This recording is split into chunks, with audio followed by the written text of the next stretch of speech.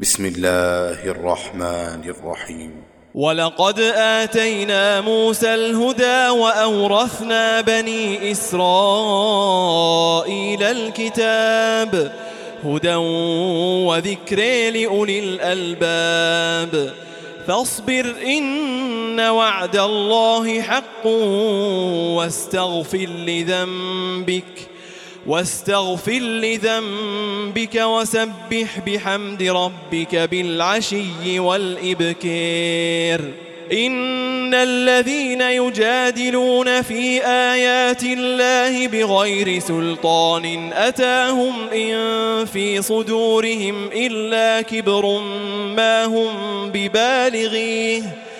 فاستعذ بالله إنه هو السميع البصير لخلق السماوات والأرض أكبر من خلق الناس ولكن أكثر الناس لا يعلمون وما يستوي الأعمى والبصير والذين آمنوا وعملوا الصالحات ولا المسيء قليلا ما يتذكرون إن الساعة لآتية لا ريب فيها ولكن أكثر الناس لا يؤمنون وقال ربكم ادعوني أستجب لكم إن الذين يستكبرون عن عبادتي سيدخلون جهنم داخرين الله الذي جعل لكم الليل لتسكنوا فيه والنهار مبصرا إن الله لذو فضل على الناس ولكن أكثر الناس لا يشكرون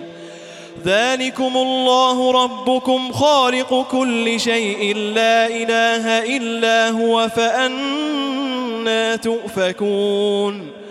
كذلك يؤفك الذين كانوا بآيات الله يجحدون الله الذي جعل لكم الأرض قرارا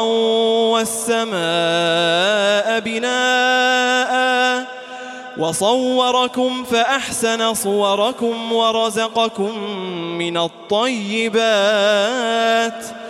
ذلكم الله ربكم فتبارك الله رب العالمين هو الحي لا إله إلا هو فادعوه مخلصين له الدين